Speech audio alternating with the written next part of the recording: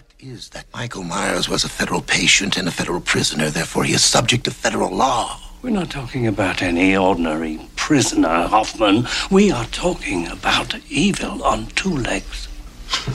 I can see this is useless. Do you know what today is? Do you know the date? Every day I look at myself in the mirror and every day I remember. Look at me, Hoffman. Take a good look. I don't want anyone to have to live through that night again. I've said this before. I think you're the one who needs mental help.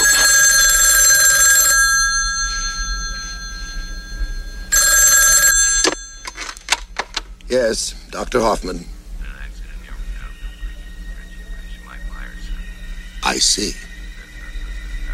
I see, thank you. Apparently there was an accident just south of Mill Creek near the Loomis! Loomis!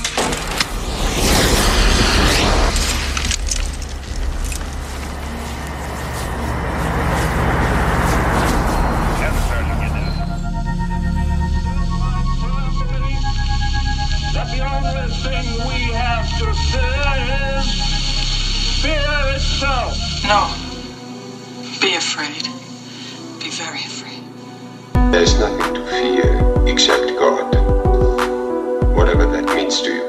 Do I look like someone who cares what God thinks? Why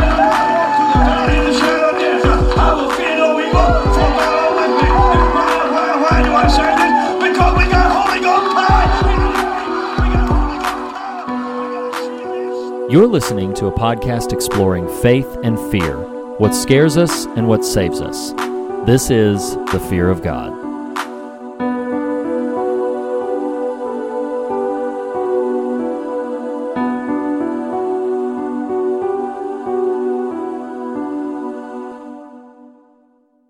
Hello! Welcome back to your favorite podcast at the intersection of faith and fear, where every week we discuss what scares us in order to find what saves us. This is the fear of God. Speaking to you right now is one of your hosts, Nathan Rouse, and typically with me is fellow co-host Reed Lackey.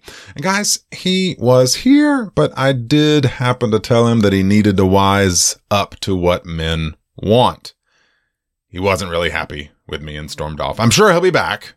I was just trying to give some advice. That's all. Perhaps unsolicited, but whatever. In the meantime, allow me to welcome you listeners to Halloween. It is the best time of the year, and we are celebrating with a brand new series we've creatively named Halloween at Halloween. In this series, we'll be charting the career of one of our favorite horror franchise players discovered by Mr. John Carpenter. This stoic fella has been stabbing us since 1978, changing the shape of horror cinema and immortalizing James Tiberius along the way. We've checked in with him before by way of the initial 1978 entry, and later we covered the 2018 sequel, but in Halloween at Halloween, we will be exploring his whole catalog, discussing the life, the near deaths, the murders, and the memories we made along the way with the one and only Michael Myers. Last week, Reed and I enjoyed some buffalo chicken fingers with Halloween 2, and this week our series highlighting Michael Myers' career continues its plodding pace with a look at both Halloween's 4 and 5, the return and the revenge of Michael Myers. But before we attempt to kill damnation, allow me to welcome back to the show longtime friend of the Fog and one of your quarterly kings. It's Blake Collier. Blake! Hey! Hey, buddy! Hey! How's it going? My favorite planet's the sun. Yes, that's we like Harry Carey up in here. Will Ferrell's Harry Carey. I got that one. All right. Welcome to the show, Blake. Permit me to remind listeners, Blake, real quick, that here at The Fear of God, we explore. We don't explain. Except for right now, when I explain that you can find every Fog and Fear of God thing imaginable at thefearofgodpodcast.com. Things such as how to support us on Patreon, as well as essays, team bios, episode archives, merchandise, Reed Lackey, Hey! Hey, buddy. Are you gonna?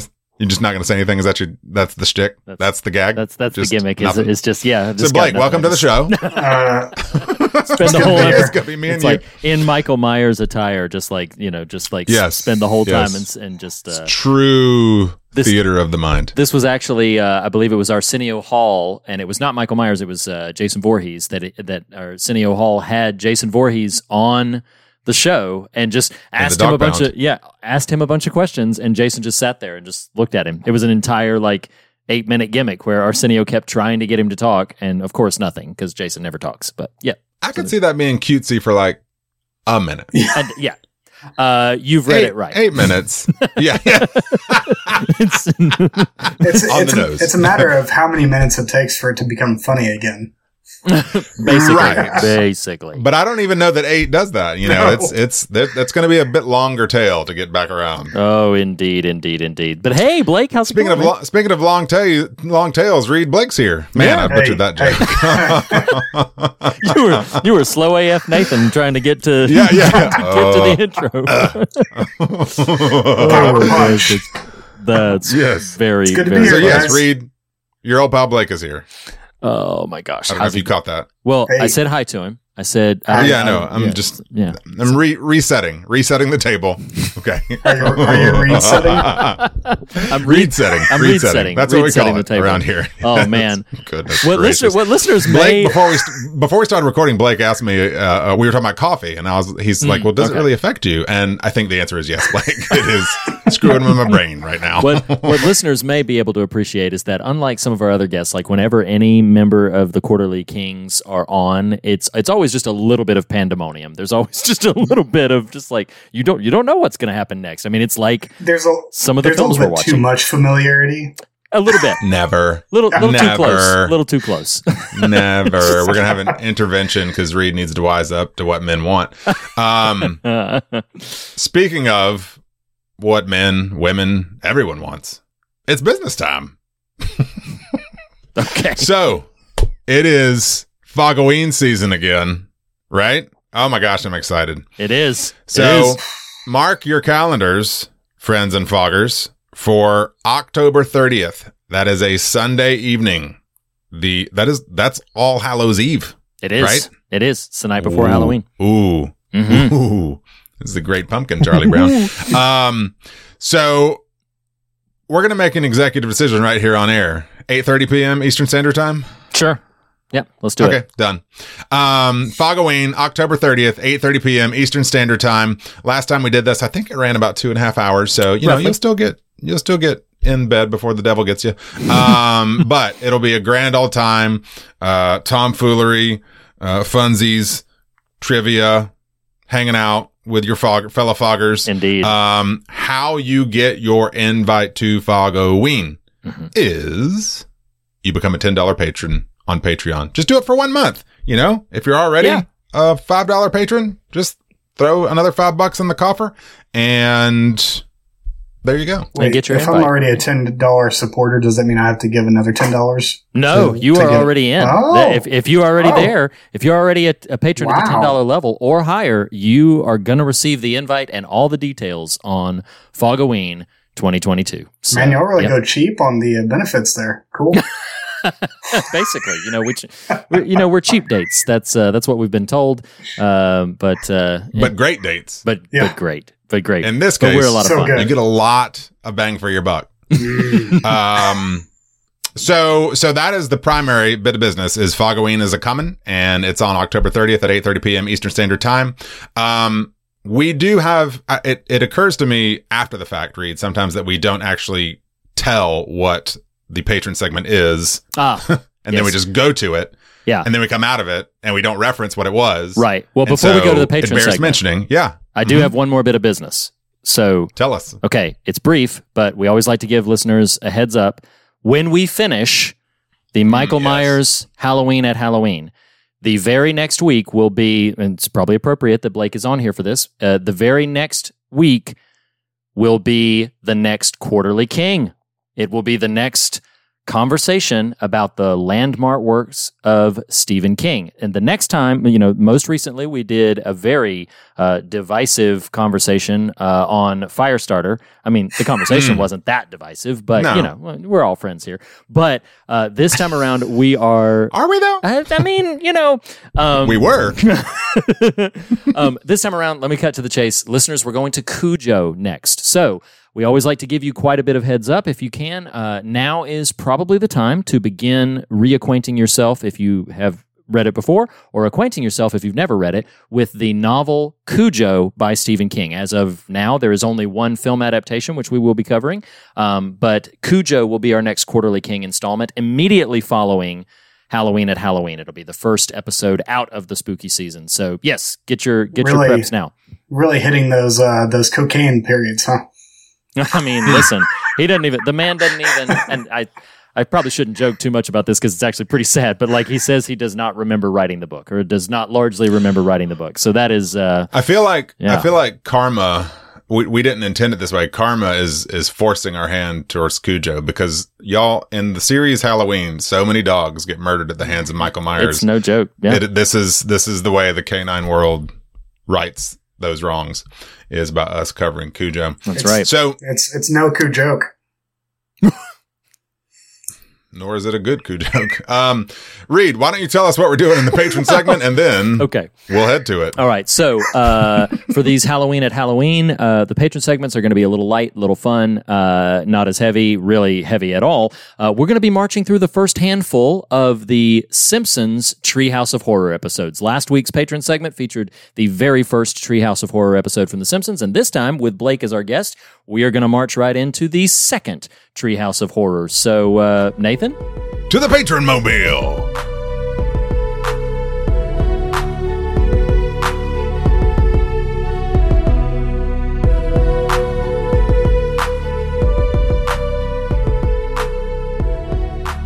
So about these movies. movies. We are just bebopping through this franchise. Mm-hmm. Last week. So Blake, you are jumping, Jehoshaphat? Wait, that's the sixth movie. No, I was about to make a Halloween reference. But, so here's the funny thing is, as you know, we tend to record two Fog episodes at a time. Mm-hmm. Well, these two Fog episodes we're recording encompass 4 different movies. My brain is spilling out with, I was about to make a reference to one of the movies that isn't the one we're talking about. Screw it. I'm not going to make that reference. But I was like, where does it end? And it's the Ouroboros, the Halloween Ouroboros is happening. And my brain is just bleeding. Because Michael Myers, he stabbed it, or did he? Yeah. But specifically today, we are discussing Halloween's 4 and 5, The Return and The Revenge of Michael Myers. I want to just talk a bit at length. I don't mean me particularly, but I mean us, just kind of, some thoughts. Because Blake, I know in the hey, what Halloweens do you want to talk about? I think maybe 5 was on your list. And so curious, for you to hear a little bit of your background on this franchise. But just as a reminder to our listeners, we are walking through every Michael Myers appearance that we hadn't already done. We'd already done 78 in 2018. But part of these conversations, we are building our Michael Myers Hall of Fame of kills. Okay. So we're going to get to that. Where it became an on the fly thing last week, but with some slight intentionality, we are building our marketing campaign so that when Halloween finally releases, whichever studio is that has this, they're going to have a full just bevy of things to pull from that they can release to stores. All the toy line. So you're welcome, David Gordon Green. But Blake, riff a little bit, on your Halloween experience and affection, and specifically how it triangulates with perhaps 4 and maybe 5.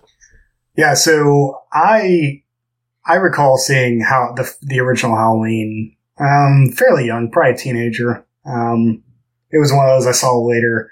I'd seen a few horror films even younger than that, but yeah, I saw the first one quite a ways back.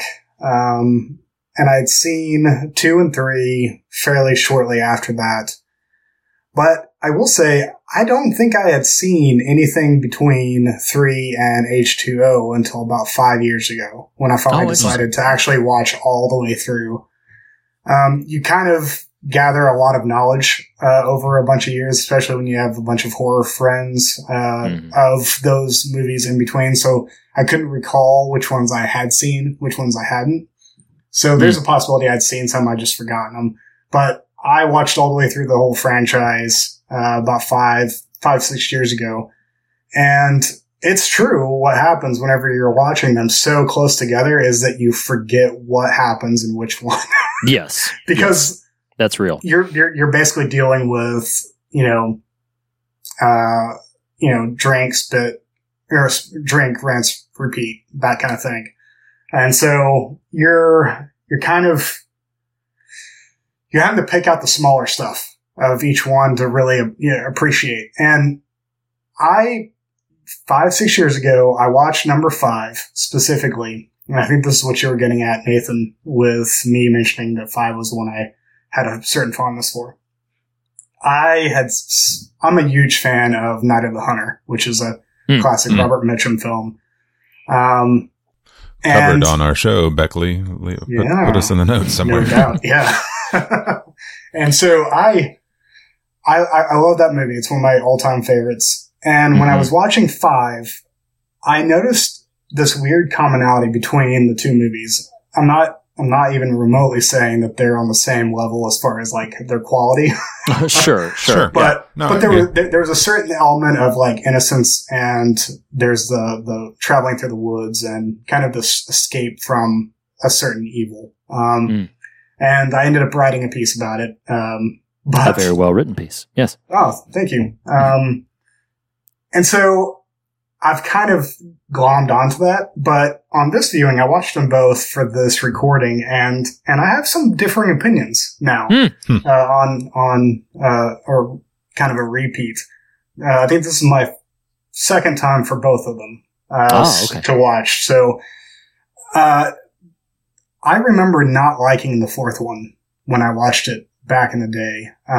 But once again, I've got differing opinions. So yeah, I grew up with the person of Michael Myers, but it took me a while to actually do the work and watch all of them. And so it's kind of fun to go back and watch some of the ones that are just kind of lesser known or lesser loved. Yeah. Reed, I'm playing a bit of MC here because, I think, amidst the three of us, you're going to have, I heard Blake say, I saw this when I was younger. I mean, Reed is our gold standard for watching horror movies young. And I thought you'd say like 6 years old, and you're like teenagers. I wanted to be like, Blake, come on. That's nothing. Reed trumps us all. But I mean, I saw Clockwork Orange when I was 12. Does that count? That's intense. I've still never seen that.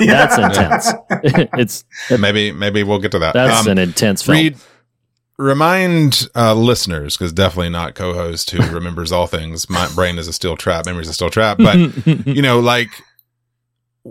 this didn't even come up when we discussed 2 last week. But how would you have ranked Michael Myers / Halloween for your personal affection against the other major franchises?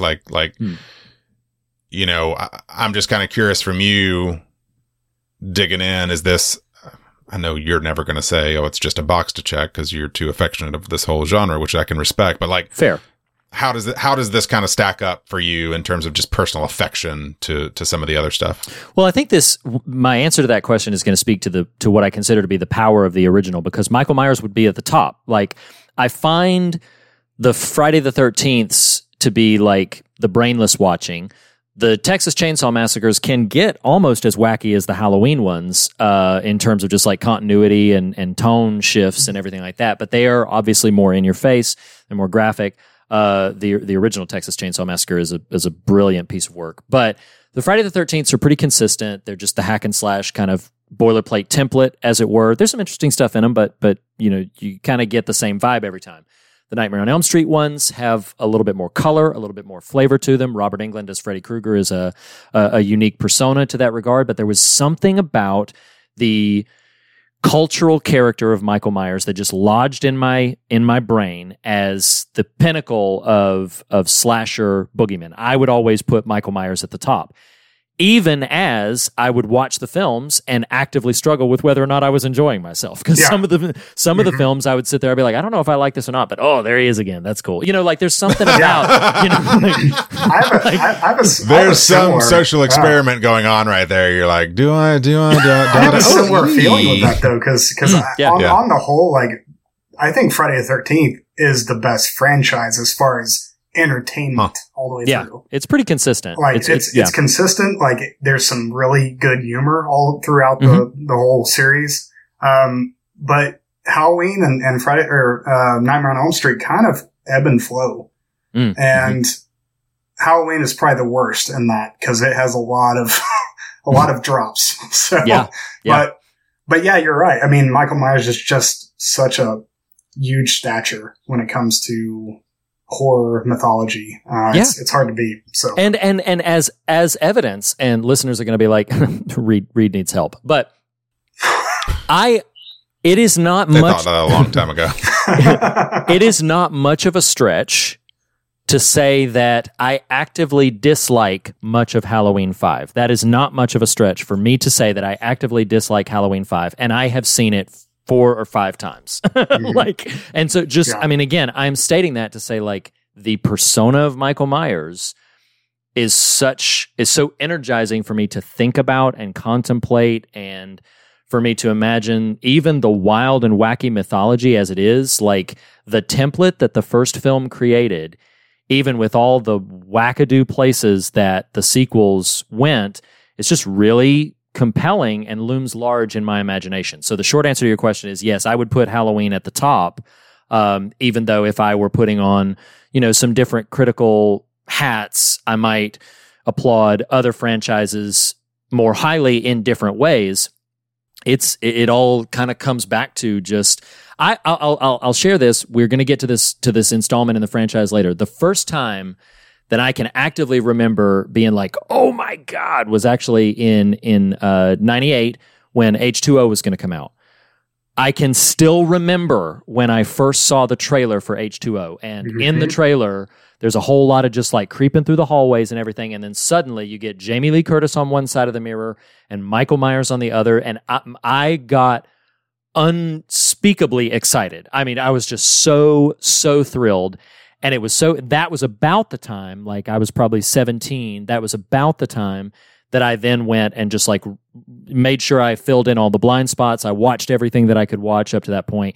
The producer's cut of Halloween 6 wasn't available at that time, but I watched everything else and just anything that I hadn't already seen, rewatched what I had, all of that.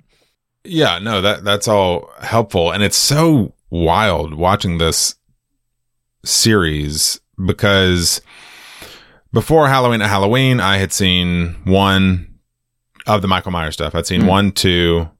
I'd seen H2O with you, Reed, and then I'd seen the David Gordon Green pair that are out currently. Yeah.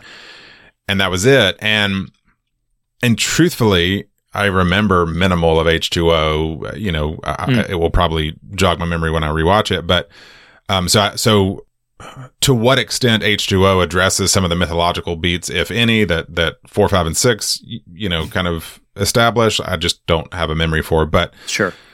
But I was sharing with you. So had a little getaway weekend. Myself, Steven Scaregrove, working title here, Vampire Bat Murray. What? I don't know if that's going to stick. But and just kind of hang out weekend. We watched 4, 5, and 6. And I was sharing this with you, Reed, but one, it was just kind of a cool experience to watch these in a, there wasn't the pressure of normal life kind of pressing in, and you're just kind of watching them. And they almost, it's like my brain didn't know how to process them. I'm like, and the reason I say that is because I have a lot of affection for 78. Mm-hmm. I like 2. As we established, I love 2018. Mm-hmm. So my brain is doing this weird work of like trying to wedge this trilogy of films, of which we're talking about 4 and 5 explicitly today, into like my psyche, like I keep wanting to make curse references, and that's for next week. I felt like we'll get there. I felt like Paul Rudd holding a giant pipe, and it's like I'm Michael Myers. You're just like bashing me in the face with these movies, and I don't know what to do with them. But so they existed as kind of this weird, like, I don't even know how to process this. So I almost experienced them less as I'm gonna have a fun experience watching movies, and more as like, these are interesting tokens of a genre. and I could sort of see a world where, if I rewatch this middle run, that I've probably got a little more fun factor attached to it. I didn't disenjoy them. I didn't actively not enjoy them. Things like, this is going to sound stupid, probably, to a lot of our listeners who are very versed in Halloween, but I just wasn't, because again, 1, 2, and 2018. This character does not really feature in 2018, of course, for reasons that are quite clear when I say this, but I just wasn't thinking about the fact that Loomis is like the character, central, kind of non-Michael Myers, once Laurie's out of the picture character. So I wasn't thinking about that. I was like, why are we following this guy? Whatever. Okay. He's the guy, and Donald Pleasance just chews it up left and right. Oh, yes. And it is wild to watch him work, as we know from craft services in Halloween 2. But so there's that factor. It's really interesting. And Matt and I were discussing this over the weekend of like, in a way that even tentpole franchises that I've seen pieces of before now hadn't done for me. Watching these 3 movies, watching Halloween 2, gave me, follow the train here, gave me more interest and affection for Scream. I was like, a lot of what Scream does is leaning on this. Yeah. Right? Things like, and we're talking kind of broad strokes of these 2 films, and we can dive in more directly here in a minute if we want to, but things like that are pretty dumb on their face. They're just dumb, is the kind of omnipresence of Michael Myers. Like, this is, that Scream gets real savvy with and becomes a staple of its franchise. Things like the early deaths of a previous semi-major character. Sure. Things like that. So anyway, I'm rambling a little bit, but the main takeaway is simply like, this first go round, I watched them almost more as like, not intentionally, this is just how my brain was consuming them, of like, what am I watching? Yeah. It's kind of this weird thing. Now, I will say this about, and then pivot, do you read, see that hand? As ambivalent as I sort of was about 4's major elements, I wasn't ready for the end. I mean, the end it's like, yes, it's like whatever you might be thinking 4 could be, it kind of dips after it starts. You're maybe this will be fun. And then it kind of drops, and you're like, oh, okay, this is kind of cheesy, a little bit dumb, but there's Michael, like Reed's dopamine hit. And then that ending happens. You're like, whoa, okay. Oh, it's great. Do we want to watch that again, or just rewind those last 10 seconds? Yeah. Oh yeah. That's a hell of anyway, that's a hell of kind an of ending. my general takes of these 2. So go ahead. So just real quick, because then I want to, I'll pivot directly to you, Blake, because this is just a brief statement. I did this, I think 2 years ago. It was either 2 or 3 years ago. That I spent spooky season making my way through the 4 core franchises. I could have branched out and done Child's Play and Hellraiser as well, and probably should have, and maybe someday I will.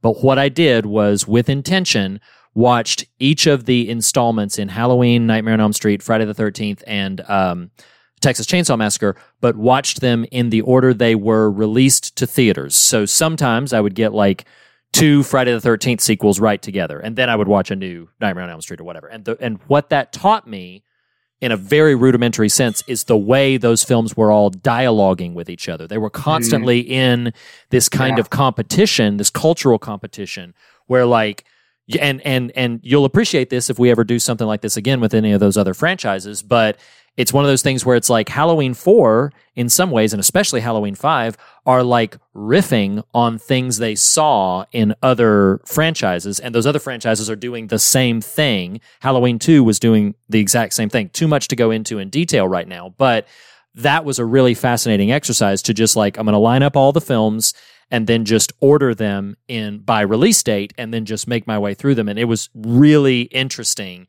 to see the way ideas would get borrowed and modified to their specific template. That was a fascinating little like excursion that if anybody ever wants to try that, they can, it was a lot of fun for me to do that. Blake, what were you going to say? I was just going to say, I couldn't be more pleased with your explanation of watching these three specifically in a row, Nathan.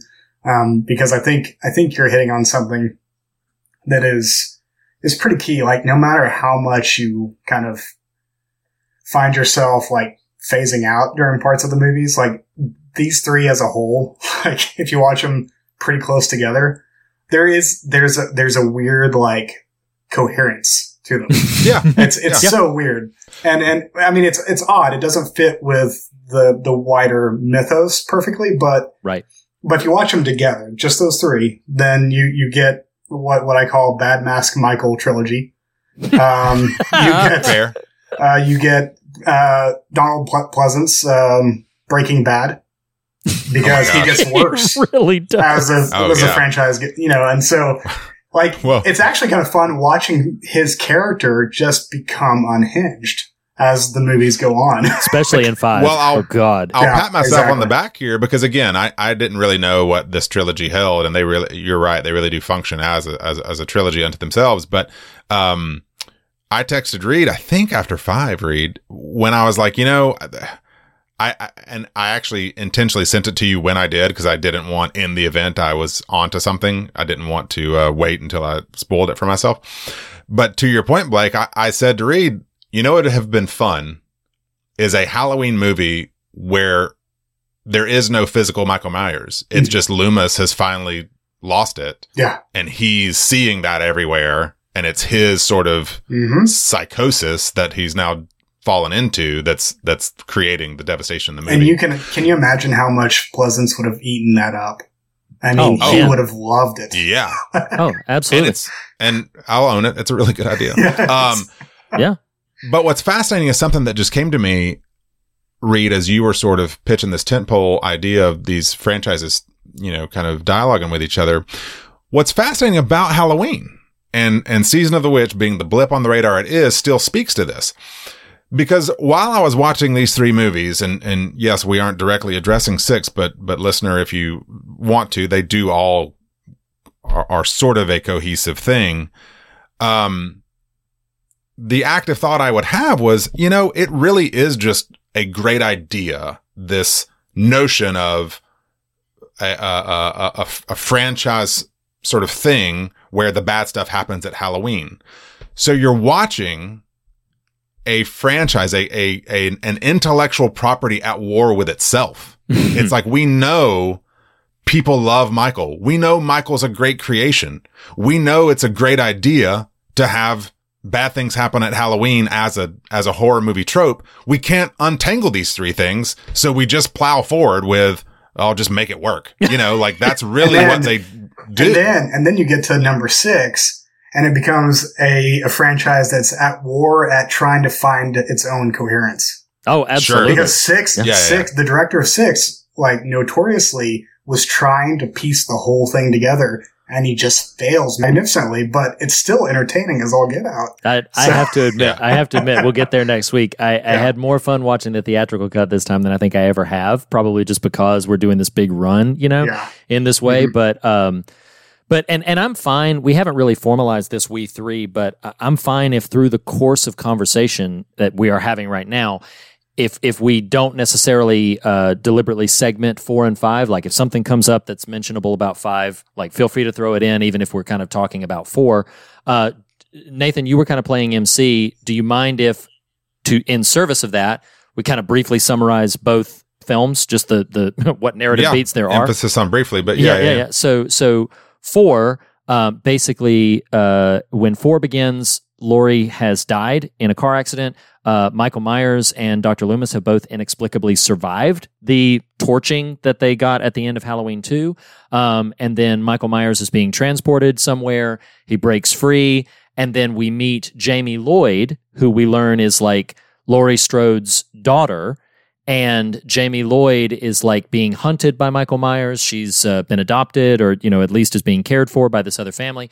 She's being hunted by Michael Myers, who appears in Haddonfield, begins to run amok in Haddonfield again, with Jamie and her older stepsister, if you will, adopted sister, Rachel, just kind of trying to escape Michael Myers. And then the important thing, the ending that Nathan was talking about, is at the end of 4, Michael has been shot and falls into like a mine shaft, or like a well shaft that's down there at the bottom. And so he's out of the picture, but it ends with these eyes putting on a mask and going in and stabbing someone, and you hear screaming. And then in a very arresting visual image, Loomis rounds the corner on these stairs in the home where they in, and then it flashes to young Jamie Lloyd, played by Danielle Harris, in a clown mask with a bloody knife. I forget if it's knife or scissors in this moment, but she's got a bloody scissors, I believe. Scissors. That's right. And so that's how Halloween 4 ends. And so it's like, oh my God, you've thrown the gauntlet down. This is crazy. This is really stunning. Mm-hmm. And then Halloween 5 picks up.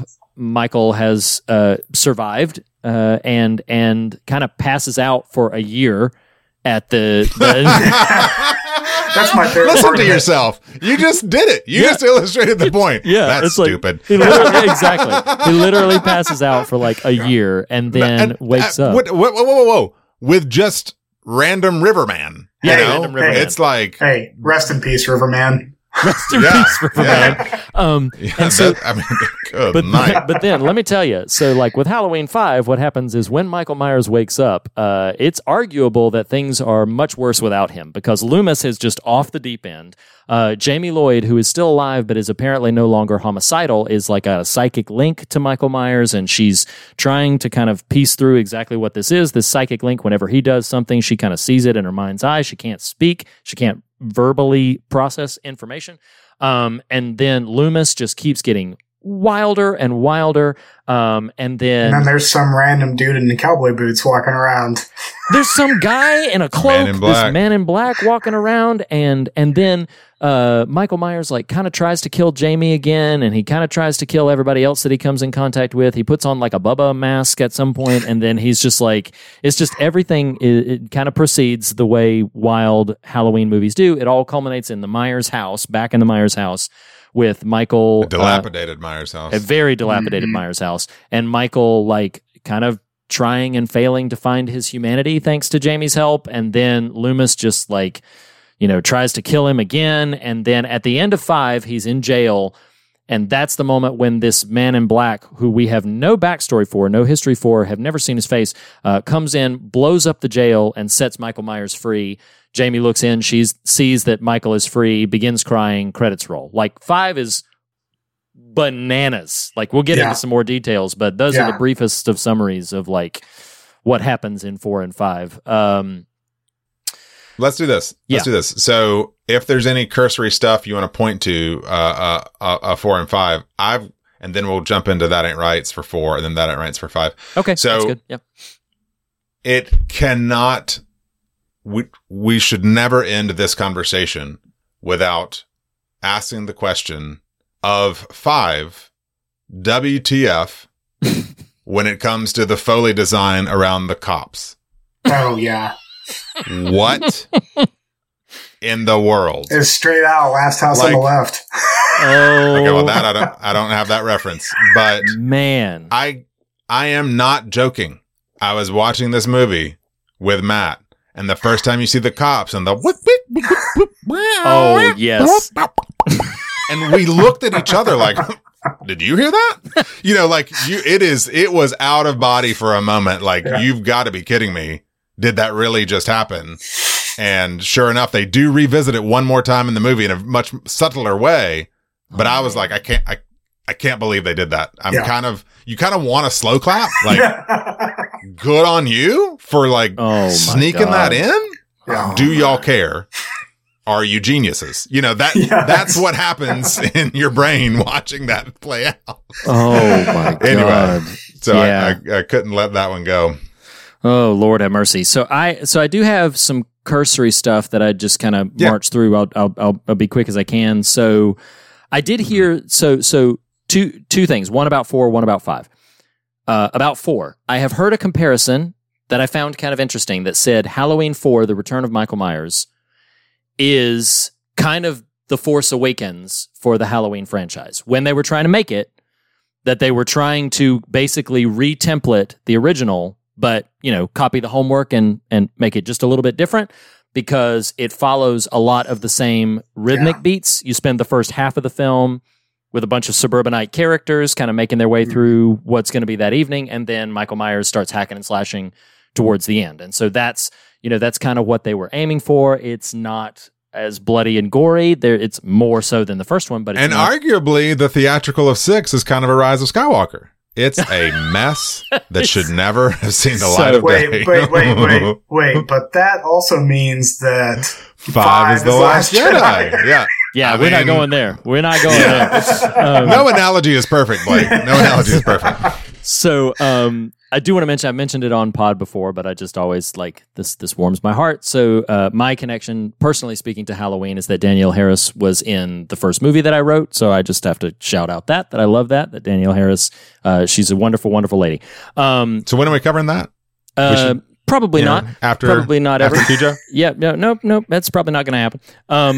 But I just wanted to mention that. Write in, listeners. Write in. One of the things that I will say about 4 and 5, and then we'll get more into details about this transition when we get to 6. 4 and 5 especially are the babies of Mustafa Akkad. Like, they had directors, they had screenwriters, they had everything. But Mustafa Akkad, who was a producer on the first one, and he actually bought, before 4 was produced, he bought the rights back. He was in a bidding war with John Carpenter. He was in a bidding war with Irwin Yablon, but he got the rights back. So 4 and 5 are very much like, this is the Haddonfield legacy that he wanted to put out into the world and was very interested in different ideas.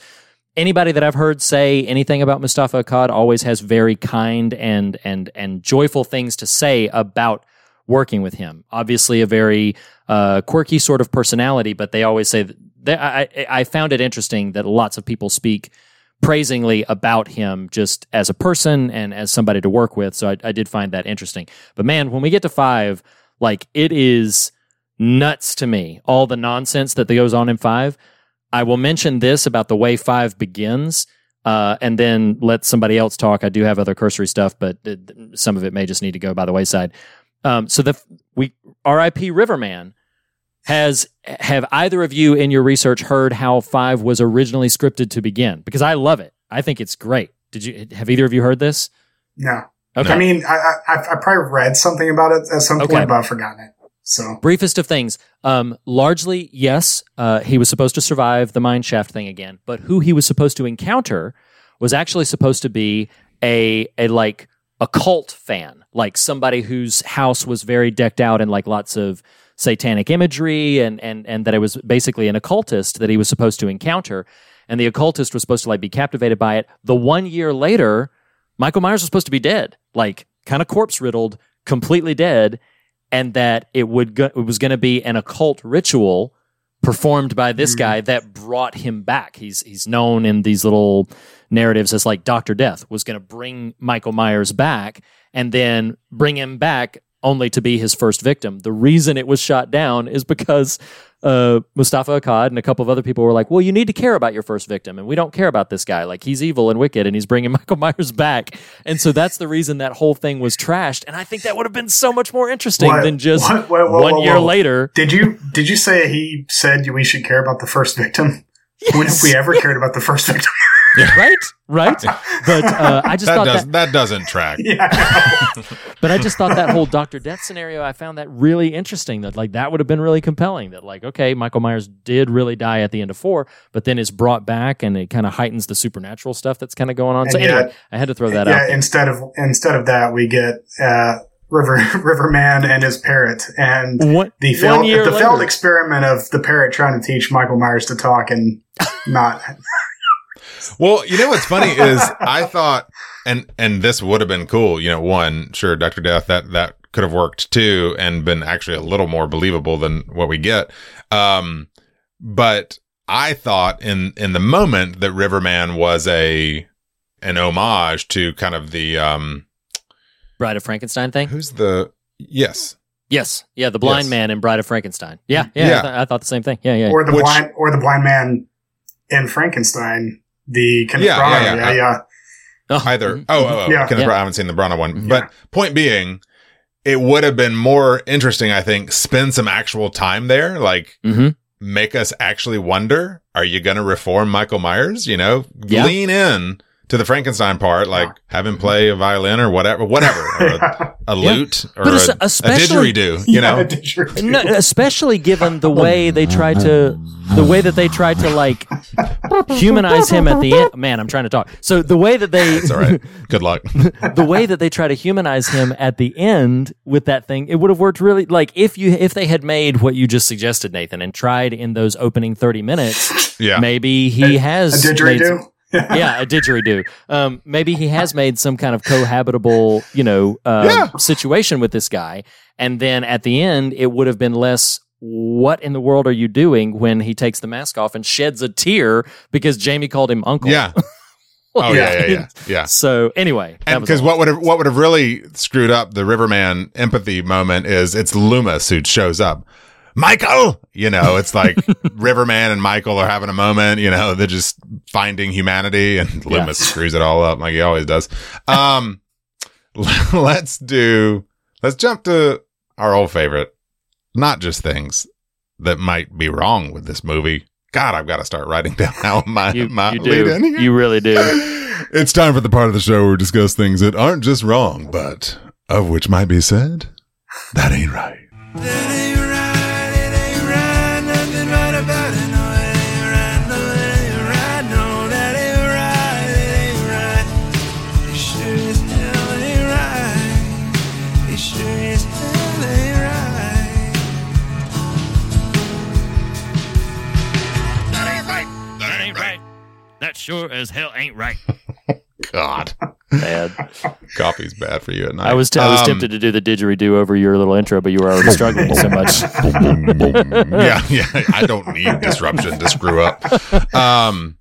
Okay, so let's do this. Let's do both movies as part of the That Ain't Right now. Yep. And then we'll, kind of pivot elsewhere. But so feel free, we can each do one from 4, and then we can each do one from 5, and then maybe if there's lingering ones we want to address. Blake, you're our guest. Why don't you... What would top your list for the return of Michael Myers? That Ain't Right.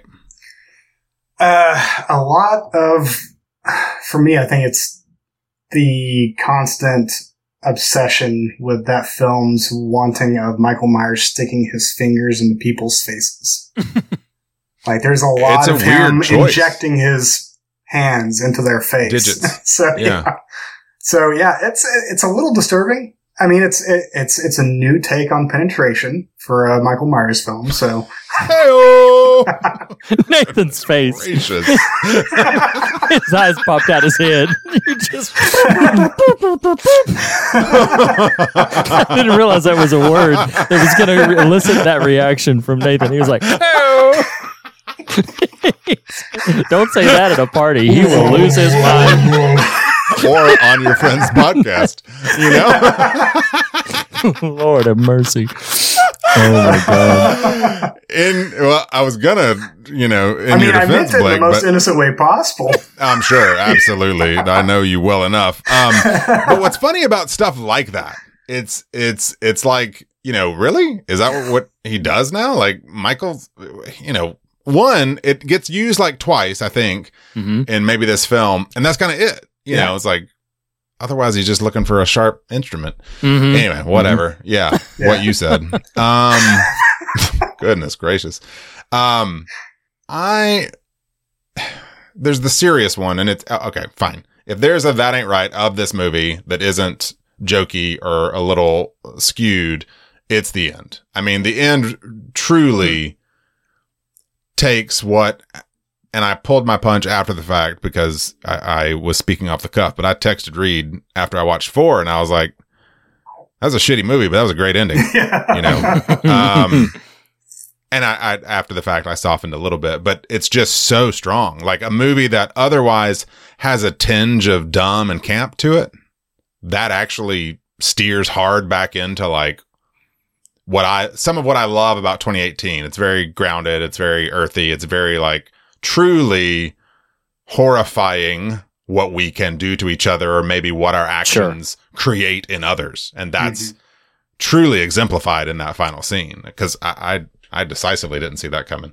I mean, clearly they're playing with that 78 trope of the child with the mask on. Yes. And so you're clearly getting that. I didn't know they would sort of follow through. So that's my That Ain't Right for 4.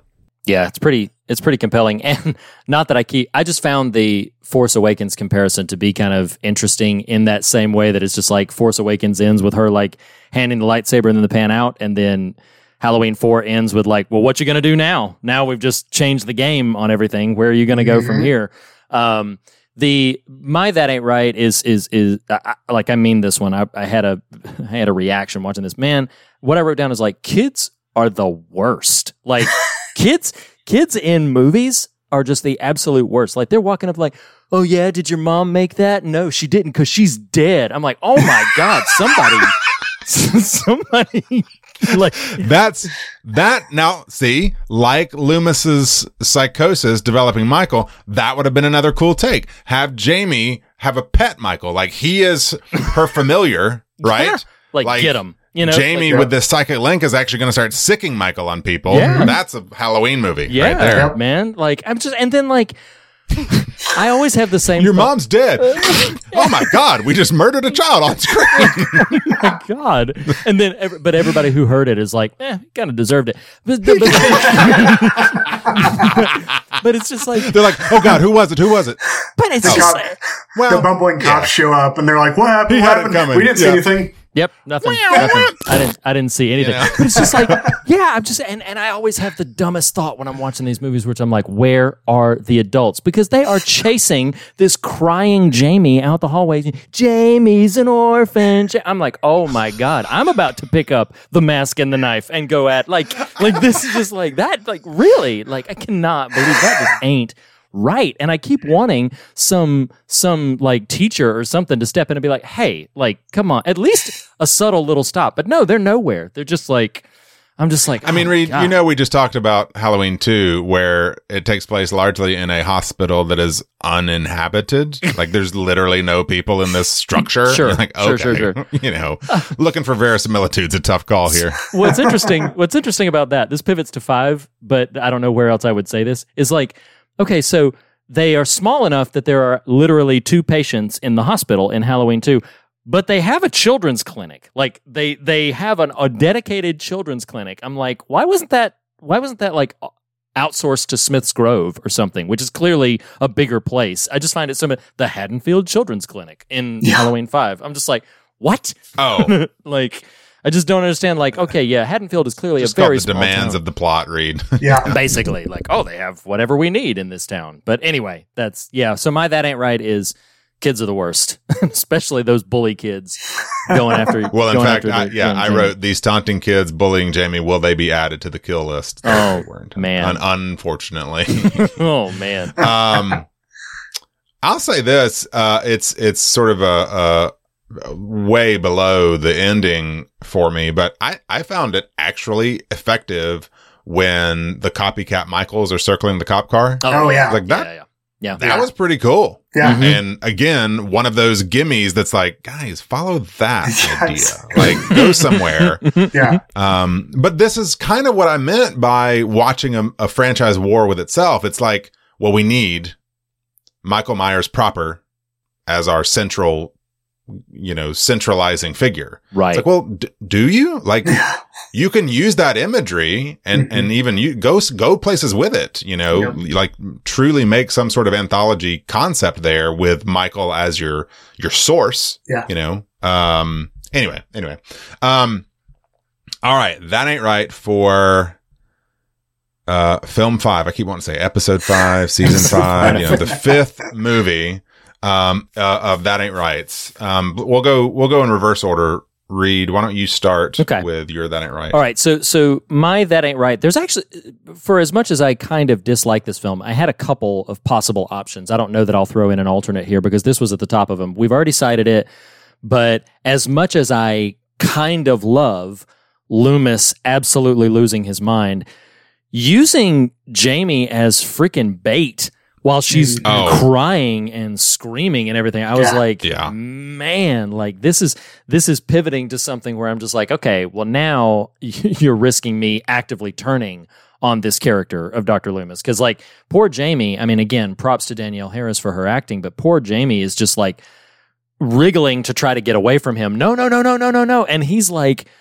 holding her and compelling Michael to come forward to him. That whole thing, I was like, no, thank you. So, and in the hands of good writers, that would have been the point. Yeah. That's a good, yeah, exactly. Could have actually been compelling. And kind of on my That Ain't Right list, but in the spirit of that and preceding it, I think preceding that scene, something traumatizing has happened to Jamie, and Loomis goes, "Now are you willing to help me?" And you're like, who is this a-hole up in here? Step Goodness off, jerk. gracious. Like, why are you back on up, my guy? Back on up. Yeah.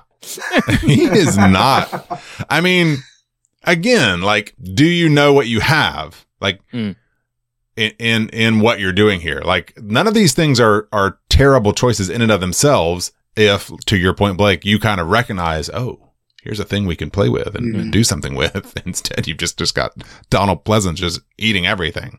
You know, like, where's Michael? You know, I'll add as my That Ain't Right is Loomis materializing in the operating room. I think it's at the top of the movie. Yes, he's just out. Yes. They're like carting Jamie down the hall, and it's like just boogeyman Loomis. Like, and with each film, his increasingly burned face. Or not. Right that side. Talk about some dumb stuff. Oh my God. I mean, he's turning into Toxie up in here.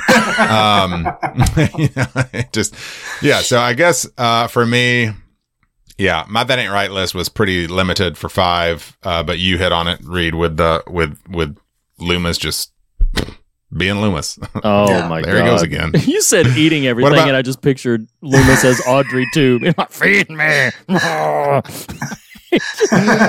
Suddenly Loomis. Blake, what do you have a That Ain't Right for 5? Well, I mean, you pretty much already named the serious That Ain't Right of 5, but I'm gonna say that the less serious and the one that I don't remember catching the last time I watched it, but the part where he is coming up out of the water at the very beginning and he's making his way to Riverman. Something about the way the shadow is on where they're shooting him. His hair is like all wet, and it reminds me of Trent Reznor. And I'm like, we're finally getting emo Michael. I'm just like, is he going to start singing Michael, like industrial gothic music? Oh my God. He's going to bust. Lord. There's an element there where I was just watching this. I was like, they don't know what emo is at this point, but he's kind of hitting the mark as far as the style goes here. Ahead of their time, they were. Yep. Ahead of their time, they were. Oh my God! Let's do this. Well, so, can I mention? I'm sorry. What? Yes, no, you, sir. Just the Michael Myers shirt. Again, I'm probably going to go mention multiple times about how tragic a character Jamie Lloyd is. Like just thinking about all of the crap she goes through in these 3 films. But her finding the bodies of like Max the dog and the cop, and then worst of all, her finding Rachel's body, like.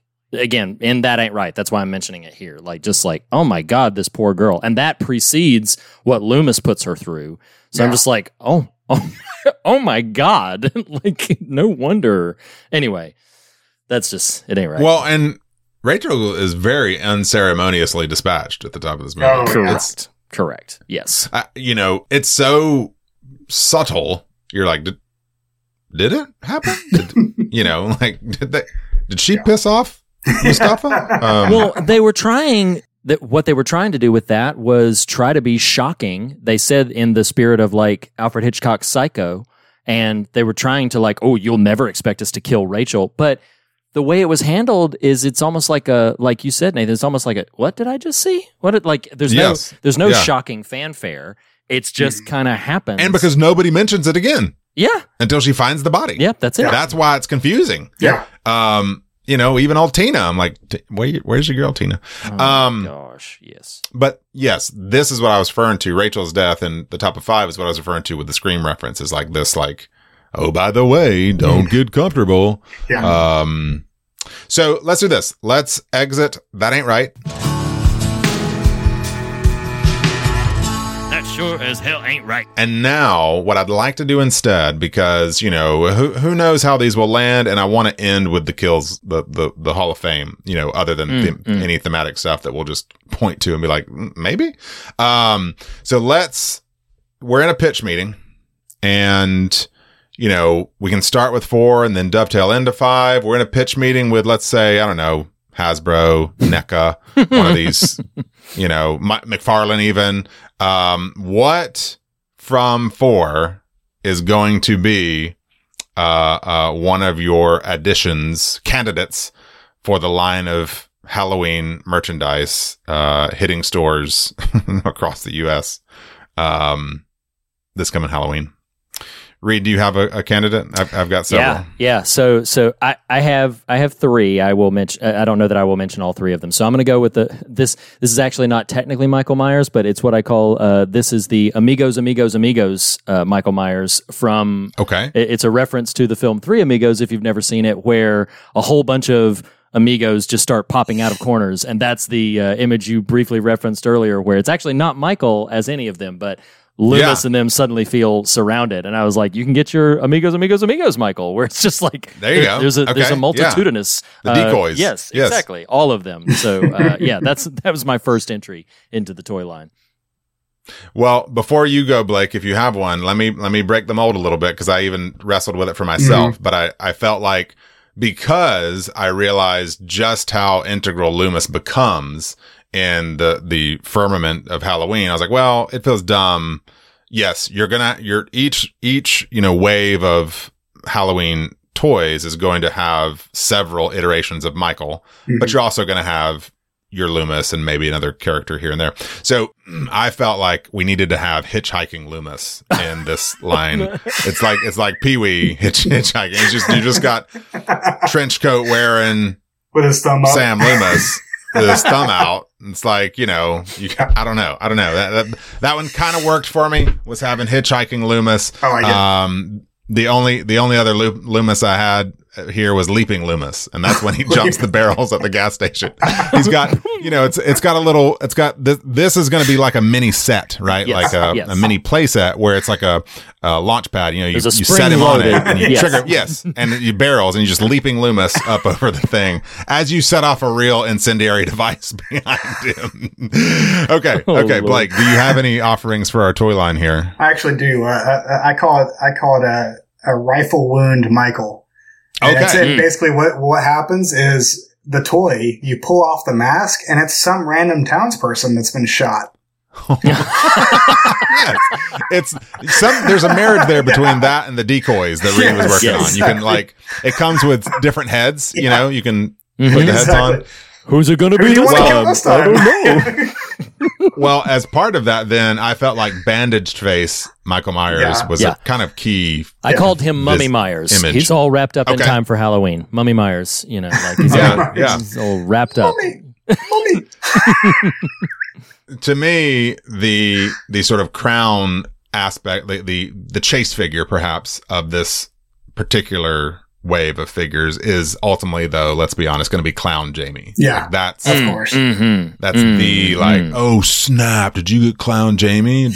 Is yours the one with the bloodied knife, or is it just the non-bloodied knife? Only available at Comic-Con. Rare one. Right. Yeah. That's the SDCC Comic-Con version. Yeah, that's it. Yeah, you got to go there to get that version. That's right. All the other ones are for the kids, right? It's like the non-bloodied knife version. That's right. The decoys. Okay.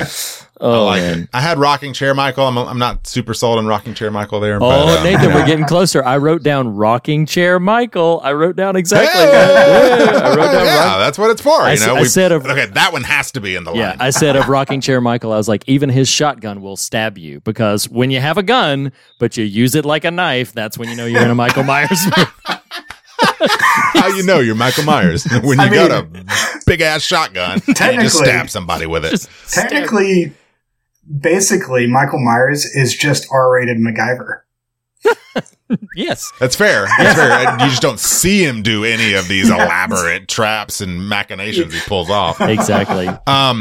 Okay, let's jump into 5. I want to just bust the door open even further, right? Because with these movies are going to release over time. They're not going to come out all at once. So you've got to keep raising the stakes for what your line is. And I think for this one, there's going to be a dilapidated Myers house playset. Yeah, that's good. Yeah. That's a good call. That's So a you've good got- call. And as part, what comes with the playset is laundry chute Michael with stuck Jamie accessory. It's an add-on. It's like part of the laundry chute. She's in there, and your Michael. You can just recreate scenes, about just Michael just clawing out, But or she's stabbing bolted out or in, so whatever she it is. never comes out of the chute. You just Yeah, turn sure, it upside sure. down, you do whatever. She never can't reach her, but she's staying there.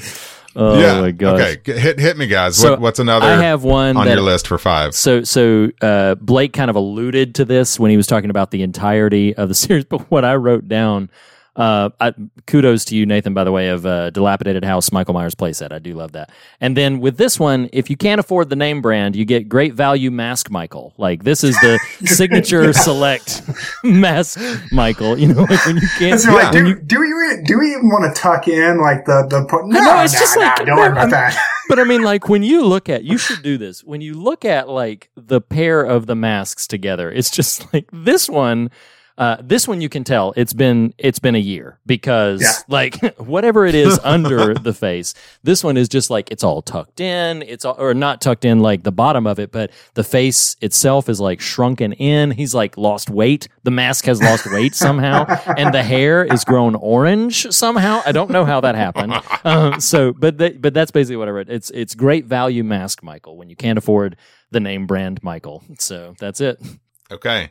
Blake, do you have any offerings to the? Yeah, so this is for all the cat lovers out there. This is going to be the barn Michael Myers with little kittens surrounding him. Aww. Aww. Yeah. It's a nice Okay. it's a nice prairie scene. Yeah. Yeah. With a whole bunch of little kittens around him. Dig it. Yeah. And a bloody knife. And a bloody knife. My last sort of idea for the action figures for I was about to call it episode 5 for film 5 is because you got to envision, if you're doing this playset, you're getting figures with new components to the playset, so you're like adding new rooms or whatever to, and in this particular one is the chain trap playset. It is the add-on for the Myers house, which is Michael under, it was like kind of like Leaping Loomis. Once Michael walks under a particular part of this playset, actual chains, industrial chain set that comes with it. It's actually it's not like plastic. It's actually the horror movie version of Mousetrap. Like, Michael Myers is going to be moving around through it, and then you've got to get him positioned. Yeah. You've got to get him positioned so that the chain will drop down. That's good. And that's how you play it. You play it in the I want to make this game now. Like, if this game exists, I would buy it. And if you lose, you get cut. And people are like, where did you get the snap? Reed, where did you get the inspiration? Quite easy, fellows. Halloween 5. Episode 5. Episode. All right. No, I dig it. I think we're on to something. Yeah. We're going to keep doing this as we go. So here's the thing. We really wanted to celebrate just the ingenuity, the innovation, to your analogy a moment ago, Blake, the MacGyverism that is Michael Myers' skill as an omnipresent psychopath.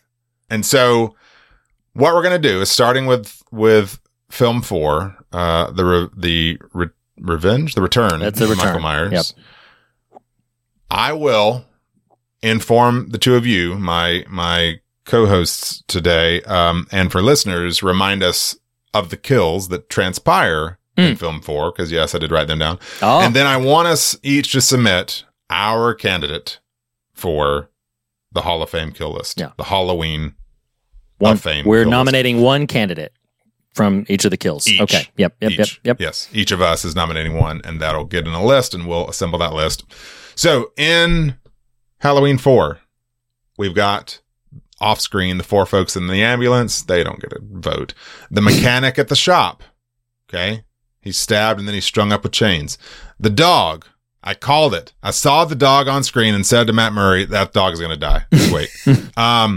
There's who I called Toasty Bucky, the industrial worker at the electric light plant. Michael literally tosses him like a rag doll. Toss me. There's don't tell the elf. There's rocking chair cop, Deputy Logan. Mm-hmm. It's been alluded to once or twice already. There's Rachel's friend, who gets the shotgun through the gut, through the wall. That's What? Kelly. Yeah. Yes. Through the gut, through the wall. There's Brady, who has the fight on the upper stairs landing. I actually don't remember how he gets dispatched, but I know he does. Anyone want to fill me in? Do you remember? I think he just gets. I think he just gets stabbed. He's fighting with him up on the landing, and then I think he just gets stabbed. But It's so Making a great unmemorable. case for I yourself, couldn't Brady. tell you. Right. it's very that one ain't making the Hall of Fame. I can guarantee. Yeah. And then lastly is Michael murdering all of the well-regulated militia. No, that's not a political statement. So those are the Michael kills in Halloween 4. To y'all's knowledge, was I forgetting anything? You didn't miss anything that I'm aware of. Nope. Yeah. Blake, you're our guest. Why don't you put your name in the goblet of fire for what you want as your Halloween Hall of Fame kill? I mean, it's truly shocking, but I'm gonna go with the electrician or Toasty Magoo or whatever you call them. Toasty Bucky. Yeah, Toasty Bucky. Not Magoo. Come on. Toasty Magoo. Put some Might put some as well respect be. on that name. Respect. So Toasty Bucky, the tossed electrician. Yeah. I mean, when it happens, I was like, man, kind of like Pokey Michael. That's what we should have had with Pokey Michael when he Pokey stabs Michael. his finger through non-orifice parts of your body. It's like makes new. There's Tickle Me, Bowling Elmo, pins. and there's Poke You, Michael. No, Nathan. It's not just stabbing. It's penetrating. Oh my God, Good that Lord. happened again. Good Lord. That's what you said.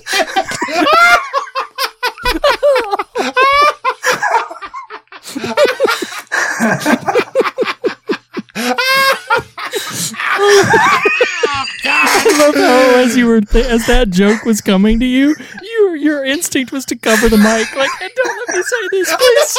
Don't say it, Nathan. Don't say Somebody it. save me from myself. Okay. Toasty Bucky, the tossed electrician. Oh, he's lighting up Haddonfield tonight. Lord have mercy. Oh my God. Blake, you're fired. Reed, what's going to be your submission for the Hall of Fame? The reason I knew her name is because my submission is going to be poor Kelly, the only person I know in all of horror movies to get stabbed with a shotgun.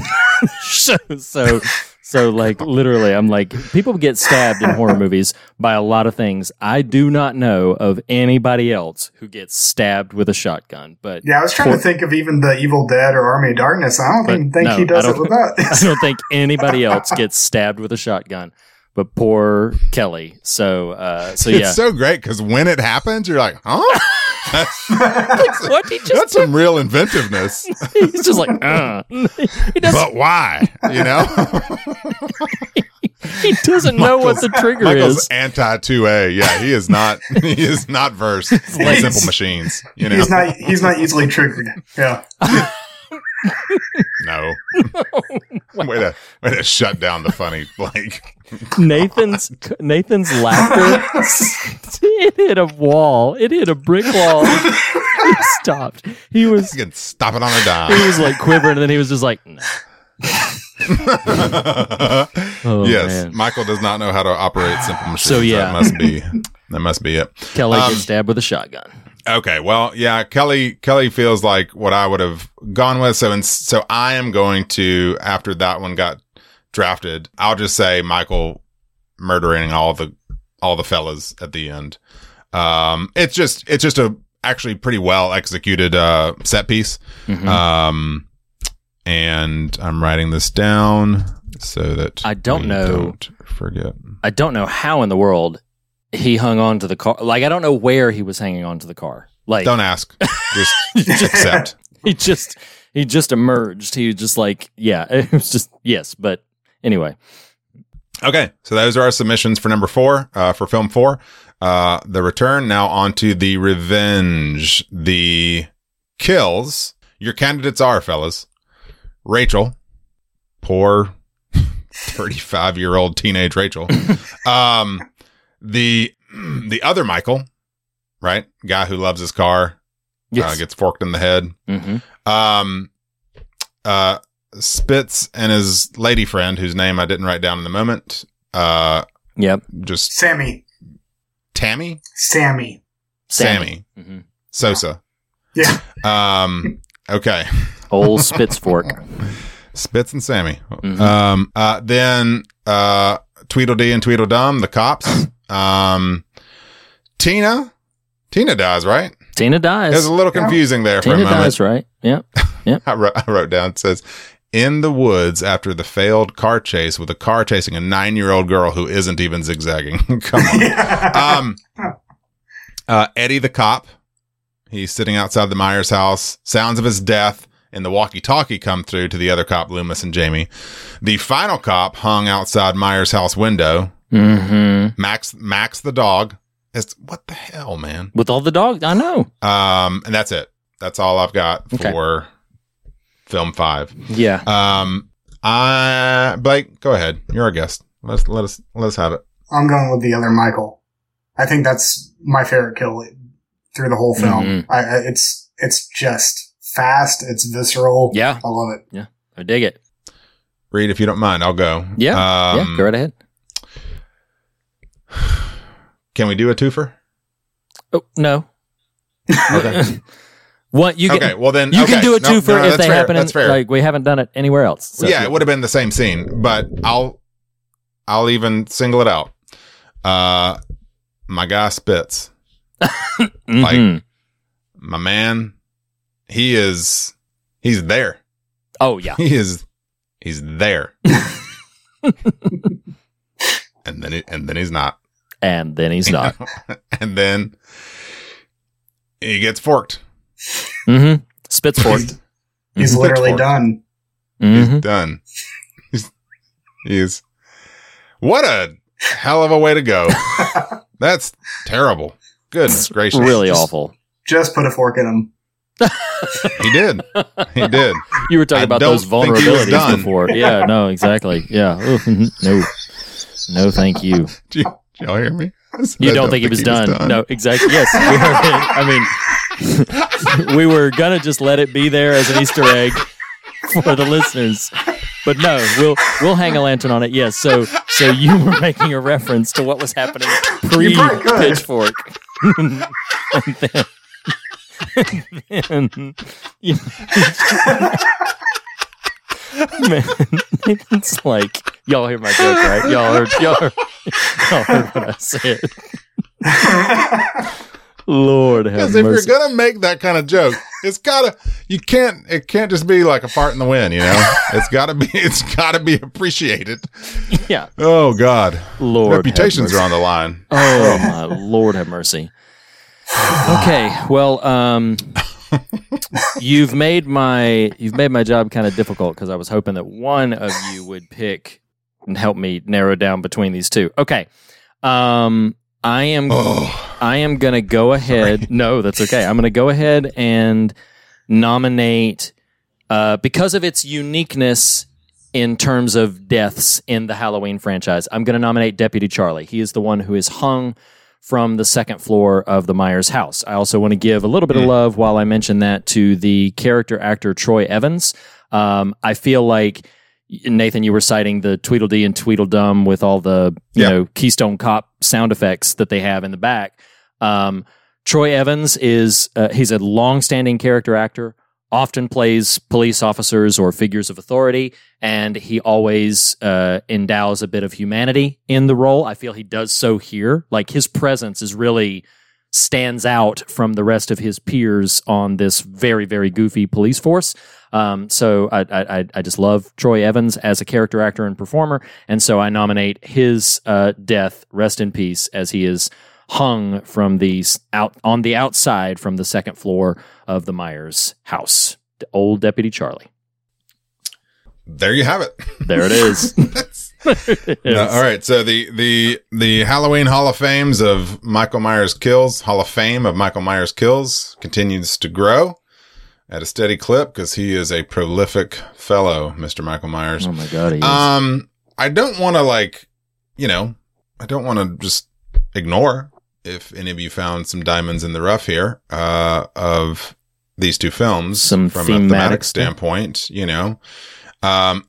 So yeah, I'll just kind of open the door. So for, yes. I have a feeling that maybe Blake down in my soul. Yeah. That maybe Blake will have some interesting things to say. So because I don't, he's like, no. He's shaking his head. He's like, he unplugged his mic. He did. He's like, no, I'm out. I'm gone.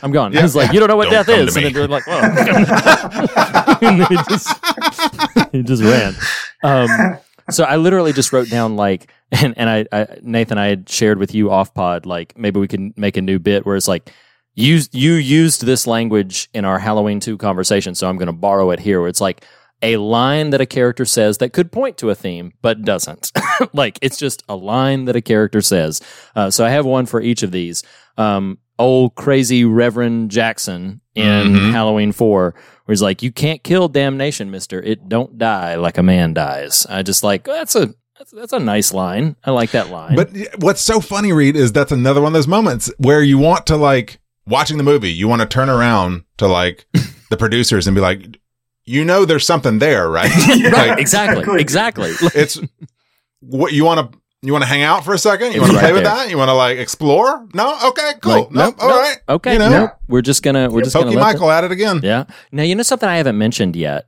So each of these films have novelizations that came out, and some of the novelizations can be found on the internet. And I've read the novelizations for the original Halloween, which the novelization for the original Halloween is great. If you ever can find it. Halloween 2, I've read the novelization for, and the novelization for Halloween 4, which brings me to my comment, is that crazy Reverend has a larger role in the novelization, which I think was actually not from a shooting script, was actually brought by the adapter. And, like, he actually appears when Michael Myers is like busting through things in Halloween 4 when he's breaking up the cops, like the big massacre there. I think Crazy Reverend shows up again. But it's been a while since I read it. But my line that I would point to from Halloween 5 is actually said by our good, manic, mad Mr. Loomis, Dr. Loomis. I prayed that he would rot in hell, but in my heart I knew that hell would not have him. And again, it's like, You want to just like say like, oh yeah, you actually had something there. They're like, moving on, because that was a mid shot. It's kind of his chest up, and he's talking to the character. If you wait a beat, there's actually an edited out moment there where he just lifts a sandwich to his mouth. You really don't know what you got, do you, Sam? Come on, man. I prayed he'd burn in hell, but in my heart I knew hell would not have him. Like, just boy, they have good apple fritters milkshake. The other character's kind of waiting, like, ooh, that's profound and deep. Tell me more. Yeah, like, man, Dr. Loomis is a weird guy. Is there any children nearby I can use as bait? Yeah. Cocaine's a hell of a drug. So, so anyway, yeah, but honestly, like, I do feel like what's fascinating, and this is not gonna, I don't think this will open the door to theme. In fact, I think will merely bridge us to the fog meter. I thought you were about to say it's going to end it. But it's just one of those things where it's like 4 and 5 are brimming with potentially interesting ideas. They're things that you could look at and be like, wow, if that had been camped out on a bit, then maybe that could have been interesting to kind of explore, or maybe that could have been interesting if it had been layered out. But like 4 suffers a bit too much from needing to be like the original, like needing to sort of reset the stage after Halloween 3, which was a completely different film. And Halloween 5 was released the very next year, so it suffers from just being rushed. Like they were writing it as they were going. Like literally, Loomis from, You Don't Know What Death Is, he was running to the set of Halloween 5. Like, we've got to get there because they're starting without me, my call time. Like, my call time is soon. I'm going to be late. Second unit. But honestly, like, they do have, I did hear one defense of Halloween 5 that, like, it kind of vibes like a giallo film, like an Italian giallo film. And honestly, in what rudimentary research I've done, I don't hear any of the producers, writer, screenwriter, director, any interviews where they say that was deliberate at all. Like, I think that's just somebody going after the fact to say, this kind of feels like that. I'm like, well, great. But I feel like the films are just exercises in an abundance of potentially interesting thematic ideas that largely just get mowed over in the service of this slasher machine where they keep trying to just churn these things out. So that's my feelings thematically speaking on 4 and 5. Again, I had dialogue lines which could have potentially pointed to a theme, but didn't. So maybe that's another little segment. This line could have been a theme, but it ain't. So yeah, I don't know. So I kind of mentioned this when we first started the podcast, but I came to the watching of these two for this podcast, having 5 as a favorite in my head, and largely remembering not liking 4 hardly at all. Mm-hmm. On this viewing, I actually think I switched. Yeah. I found 5 to be interminably dull watching. And it was kind of sad for me because I had expended words sure. on the film, and I was like, what was I thinking? Like, it's still there. Like, it's not like it's not like there isn't connections there and that the themes are not still there, but it's just not good. And I was just like, that's a mess. I was a little sad. Mm-hmm. But I actually found my viewing of 4 to be really weirdly invigorating.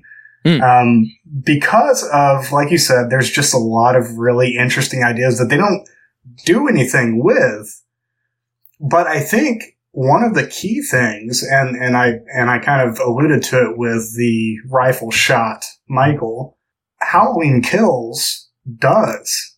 The sequel to the 2018 Halloween. Yeah. It takes one of the ideas that's central to Halloween 4. Yes. And takes it to its ultimate conclusion. I am apparently in a minority that I love Halloween Kills. I think it's great. That was not the case at the time of its release. Nope. I wouldn't say love, but I'm with you. I wouldn't say love, but I defend it significantly more than many of my peers do. Yeah, sorry. I wouldn't say love, but I'm not with either of you right now. Exactly. I found that David Gordon Green must have seen 4 at some point, and he picked up on the idea that, no, we end up killing more people in the pursuit of evil. And destroying more people's lives in the pursuit of evil than we do actually killing the evil itself. Yeah. And well, it's funny you said that, Blake, because Reed not, as I was debriefing with him, just my experience of watching 4, 5, and 6, I highlighted, because I was a bit caustic a moment ago, like, I've seen Halloween Kills once. I don't like its scripting in several places, but I can hold loosely that it merits a rewatch. We'll get to it. It was dimmer for me than 2018, but nonetheless. But what I was sharing with Reed was watching 4 and the sort of what I, kind of refer to as the militia gang. Like, that idea gets played with directly in Kills. Yeah. This notion of mass group mindset, groupthink, in response to perceived evil or actual evil, but, often perceived. And because what that actually prompted me for, and this is, you're here, and so it's a little fun to share with you, but I was like, it wouldn't surprise me if Ends has some wink to Thorn somehow. Yeah. Like, I hope they don't lean hard there, but, just some. Like a tattoo or something. Sure. We know, guys, we know, that kind of thing. But no, I do think that's a worthwhile, and that's the thing. It's like, I recognize like all the things you're saying about the Force Awakens kind of aspect of it. Like, the ambulance is there when James is staring out the window and that's gone. It's kind of matching that deliberate scene where Jamie Lee Curtis is looking out the window and sees Michael and then he's gone the next minute. Right. Like there's those they're playing with the imagery of the first film, but like y'all said, like having multiple Michaels show up is a really arresting scene. And to be honest, if that concept came up in Halloween Ends, I would come out of the theater smiling like a dumbass. Sure. No, I hear you. I'd be like, I hear you. Yes. Because the evil has gotten so bad that it's infected the town, which kind of is alluded to in Halloween Kills in a way. So yeah. No, I don't disagree. It will be fascinating, and a large reason why we decided we toyed with the notion of marching through a franchise before. Obviously, part of the impetus for driving us to do this is because Halloween Ends comes out. As we're recording this, it comes out in about a month, a little less than. And so it'll be fascinating to march our way through these films to get to that place and see what, if anything, they do as a culmination of, because clearly the films, continuity-wise, ignore all of this material. But structurally and with Easter eggs and with all kinds of winks and nods, kind of remixing. From a meta perspective, do that. I mean, the 3 masks from Halloween Season of the Witch show up in both the original briefly and in a larger way in Halloween Kills. So they are clearly, and I think in mostly clever ways, building upon what they know fans of this franchise have been acquainted with before. And I love your word there, Nathan, remixing it in a way that I've found very fun, and I'll be curious to see what they bring to Halloween Ends and how that will play out, because there's that, when you title your film Halloween Ends, you are throwing a gauntlet down of saying like you're intending to do something kind of big. And so I'm very curious to see what their version of that is. So anyway, was there anything addition to add on either of these films, or you want to go to the fog meter for them? So what we'll do for the fog meter this time around, our unique metric of fear and God, where we rate these films, is Blake, I am going to be starting with you.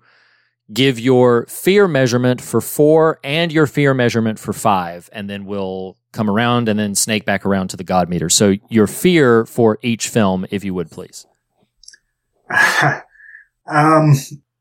It kind of makes me sad to do the measurements on these films, because I think I probably ultimately like them more than my rankings will put them at. But, Sure. I'm going to give both of them. Well, no, I'm going to give 4 a 5. Okay. I'm going to give 5 a 3. Okay. Oh, I thought you were going to say a 4. All right, I gotcha. Nathan, what would you give for the fear measurement for each film? Yeah, I think a 5 for Return is safe. As a sort of shot across the bow of like, hey, this character's back. We know Season of the Witch didn't land for folks. Like, let's try to raise the stakes a little bit. I am a little inured to the severity of Michael at this point. So like the actual kills don't translate in terms of fear factor, but for Ends, it's such a strong place that it kind of earns some good marks there. Sure. 5. I will do what I just joked about and give it a 4. I think what they have in Pleasance's performance of Loomis, even if they don't totally know that they have it, what gets on screen is pretty haunting, Yeah. you know, and it's just one more of those elements of like, guys, it's right there. Yeah, exactly. Yeah, of Yeah. course. Lean in. Don't thorn me here. Just Loomis me or whatever. Sure. So yeah. Yep. 4 for 5, 5 for 4, whatever it was. I said. I gotcha. So for the ending of part 4, almost alone, and I do like the back half. Like I like the Michael stalking his way through Haddonfield stuff that's in 4. Like I genuinely enjoy that piece of what that film brings to the table. But it's that ending. That ending is incredible. Those last that last minute and a half or 30 seconds or whatever it is of Loomis, you know, yelling on the staircase and the cold just visage of Jamie standing there with the bloody scissors. Like that is a really compelling way to end your film. And for that alone, I'm going to perhaps be a bit generous and give it a 6. For the revenge thing, haunting is the word that I can't quite escape. Not from Michael, but like you said, from Loomis and from some of the ways that Loomis's descent into madness at that point begins to kind of get under your skin a little bit in some creepy ways. So I'm going to be, again, perhaps a bit generous to that and give that a 5 on the fear measurement. So what I would say going, you know, in reverse order, what I would say on the God meter, I'm going to be less generous for 5 because I feel like they have, again, a lot of good ideas that they just do minimal with. So I'm going to land at a 2.5 for Revenge.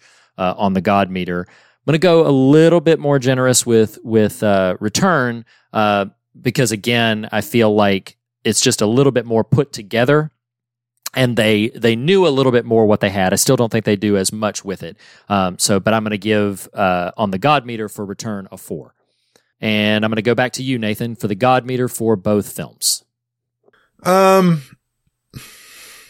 go with 2s. Okay. You know, that feels mean. I actually don't mean it to be mean. It's hard to think that anything other than typing, pulling pages, and directing pages is happening. Like, yeah. Guys, you're really not hanging out. Yeah. And take a breath, you guys. Like, take a breath. It doesn't have to literally be Michael killing everyone at every position of Haddonfield at any given time. He's got his GPS out, and so yeah. 2s for the God factor. I just whatever might be there feels pretty accidental. Sure. And that's about it. Yeah, I understand. Blake, bring us home. What would you give for the God meter for Return and Revenge? I think I'm going to give Revenge a little bit higher number simply because of the Pleasance portrayal. Mm-hmm. And I like we've said over and over again, no one knew what was on screen. Sure. Like they didn't do anything with it, but it's a really effective portrayal. And I think it is haunting in all the right ways. Yeah. I think there's something to be drawn from that, even if the writers had no intention towards anything meaningful coming from that angle. So I'm going to give it a 5. I'm going to give Return, I'm going to give it a 3. I think there's some interesting ideas, but not much thematically. Okay. Well, interestingly enough, what that means is that for the fog meter for Halloween 4, The Return of Michael Myers, we give it a 4. 4 out of 10, pretty cleanly. We give it a 4 out of 10. Halloween 5, The Revenge of Michael Myers, we give a 3.5. Which is pretty pretty interesting when all things. I thought you were about to say a 5. I was like, come on, you're no. making this up, aren't you? Which is just kind of interesting how that all plays out. But I think that also is indicative of that they do kind of feel like partners in crime. They, different tones, obviously different creatives to a degree, but they do kind of feel of a collective piece, as it were. And that having been said, Blake, I'll start with you. Do you recommend these films, Return and Revenge? I'm going to say yes for anyone who has seen the first 3 and likes them. Okay. I don't think there's any reason to watch them unless you're already a fan of the franchise. You're not, if you're not invested in Michael Myers or, any of the kind of wider world of Haddonfield, you're not going to get much out of these 2 movies, outside of maybe, a couple of good laughs because of just plain stupidity. But sure. but yeah, I recommend it if you're already a fan. I really otherwise think no, not really. Okay, I gotcha. Nathan, first time viewing for each of these. Do you recommend Return? Do you recommend Revenge? Recommend as a word can signify like positive things will come from your viewing of it. I think, and which sounds, jerkish or talking out two sides of my mouth here, but what I simply mean is it's like, I think as interesting artifacts in this genre, they're kind of worthwhile. Sure. If someone was like, man, I really am getting into horror, like Michael Myers seems really cool to me, what would you point me to? I'd say, well, do one, then do 2018. If you, for funsies, if you just got time, okay, dabble in the alt world that is, the trajectory from 4 through 6, or maybe even 4 through Resurrection, not quite there yet, but, they are far less necessary, which is why the recommend is hard. Yeah, I understand. Are they interesting artifacts for horror fans? Absolutely. Yeah. Are they are they fun for these purposes? Absolutely. Are they like paramount, preeminent? You gotta check them out. Not necessarily. So sure.